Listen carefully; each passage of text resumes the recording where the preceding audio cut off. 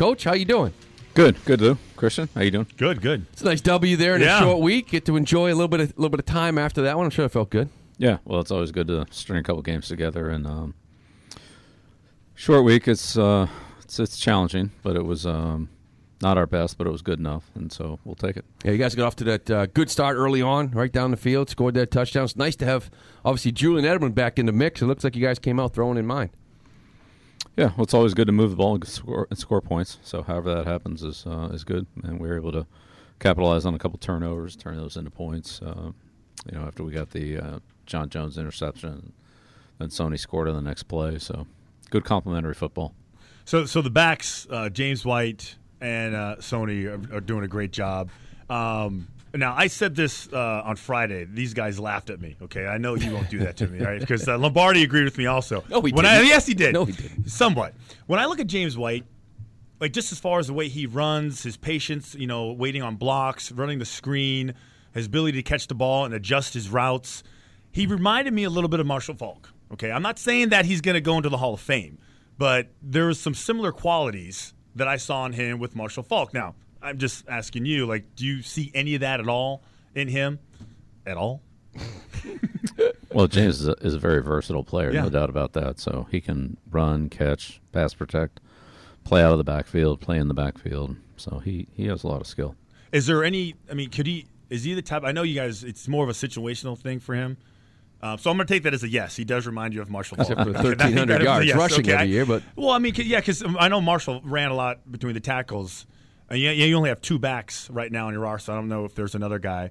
Do you get nervous at all about only having two guys back there? Just in case one of those guys get hurt. Now, can James White be a every down guy, first and third?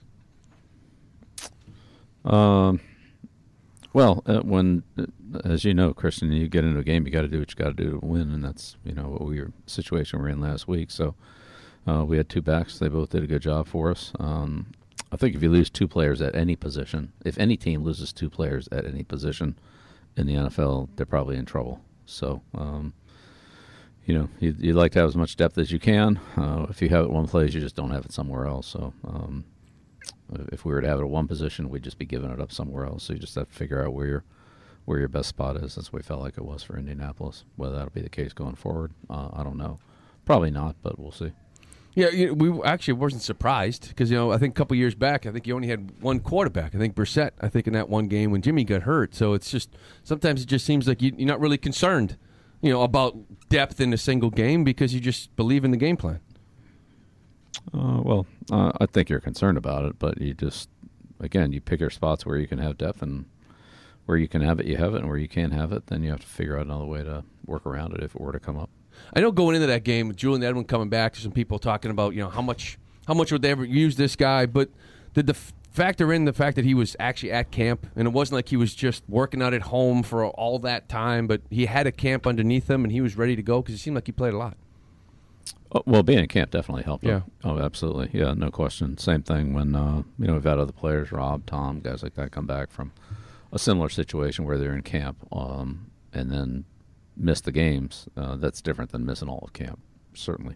And I know last week I think we were talking about how much you'd get him in, and he just looked like he's been there for forever. Looked like the old school Julian Edelman. What did you see from him?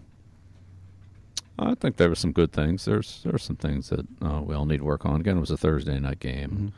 There were a lot of things that could be a little bit sharper, need to be a little bit sharper. We'll need to play our best football this week against Kansas City, so hopefully we can get to that point. So Brady goes for his 500th touchdown pass. Did you ever think when you drafted this guy as late as you did that this is what you'd be looking at, 500 career touchdown passes? Yeah, well, of course not. If we thought that, we'd have taken him in the first round. Yeah. We didn't have a first-round pick, but we would have taken him in the second round. So, yeah, I don't think you'd take a player in the sixth round and think he's going to be a Hall of Fame player. You just don't. Nobody pictures that.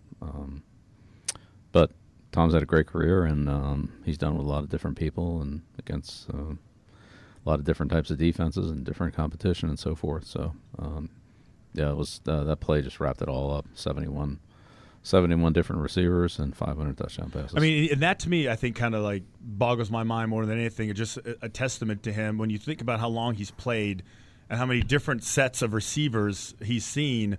and yet he still just kind of gets it done. And one group comes in, those guys adjust to their new environment and the new plays, and they leave, and then another guy. I think it's remarkable that he's able to continually do that for such a long period of time. It's definitely remarkable. Yeah, it's tremendous. So then I look at Josh Gordon. I go, okay, here's a guy that's really athletic. He can pretty much run all the slants, and obviously a great touchdown pass catch like he had. But there's also still some adjustments that he's going to have to learn, I guess, moving forward. So what's harder, learning the playbook just as far as what route to run, or learning to adjust to what Tom wants them to do as a receiver in this offense? Yeah, well, they both have to be done. Sooner or later, they're going to all come up. So just work on them the best you can. Because people always ask me about this offense and how it's so challenging. And I didn't think it was challenging as far as just the route tree is the route tree. But learning how to adjust those routes, like James White's touchdown in Thursday night's game, he really did a good job of throttling down, and Brady saw the same thing, and he caught that. And that's something that's comes with a lot of experience working with Brady. Right, but I think it also comes down to that specific play against that particular coverage or that game plan.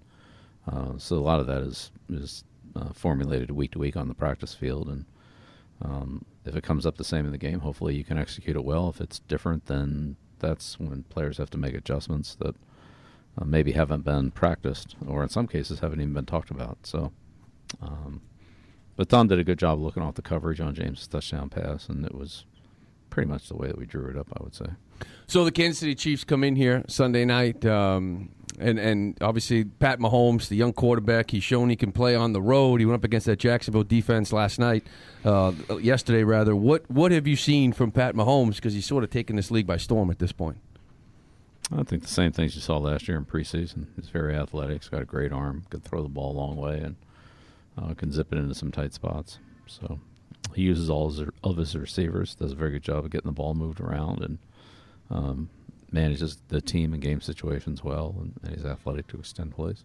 Is that challenging? Obviously, last year opening game, all the action they have pre-snap, all the motion everywhere. Is that how important is the communication or discipline and not sort of getting lost in all the pre-snap action they show? Yeah, well, Andy's always done a good job of that. That's always a hard thing when you play against him. He gives you formations and looks at challenger defense, and you have to be able to handle them. So what they are and what they were might be two different things. You might be working on something that you're not going to see while he's cooking up something new. So we'll definitely be challenged, though, on Sunday night. So that offense that they're running now looks nothing like the old West Coast offense that he came from. I mean, it is morphed into this, like Lou was talking about, lots of motions. They can really stress out a defense. So when you have a quarterback like Mahomes, who doesn't look like he has any fear whatsoever, like the plays breaks down, he's still running around, and he's going to find somebody to throw the football to. As far as coaching points for the defense, like what's the most important thing for those guys to recognize when a play breaks down like that? Well, I think the most important thing for the defense is just to play the defense and be disciplined. So whatever your responsibility is to hold it and do it, and count on the other 10 guys to do theirs. One guy can't stop this offense. One guy can't stop the quarterback. It has to be team concept, and everybody has to do a good job in their responsibility. Does this offense remind you at all of the Rams' The Greatest Show on Turf? A lot of people are comparing it to that. Yeah. Well, it's definitely West Coast based. I mean, and I would say there are a lot of RPOs in this offense, which aren't West Coast plays. But if you take those out of it, it's still a lot of West Coast offense. Coach, I wanted to ask you, because I know you've obviously in the postseason you've had a ton of success, and you've been around players that had a ton of success playing. And maybe what have you seen the biggest thing for guys that can handle the postseason and guys that can't handle the postseason? I'm just talking mentally. What is the difference from maybe looking at a guy and say, yeah, he just can't figure it out? Does the game just speed up on these guys? They can't slow it down? Yeah, I don't know. I mean, right now, we're so far from that, it's not even worth talking about. So just see if we can put together a good game plan, practice well, and go out and compete against Kansas City. Yeah, I was just referring, obviously, to what's going on with the Red Sox. Like, a guy like Price, who's been so good in the regular season and struggles in the postseason. I'm just curious. I know it's a different sport.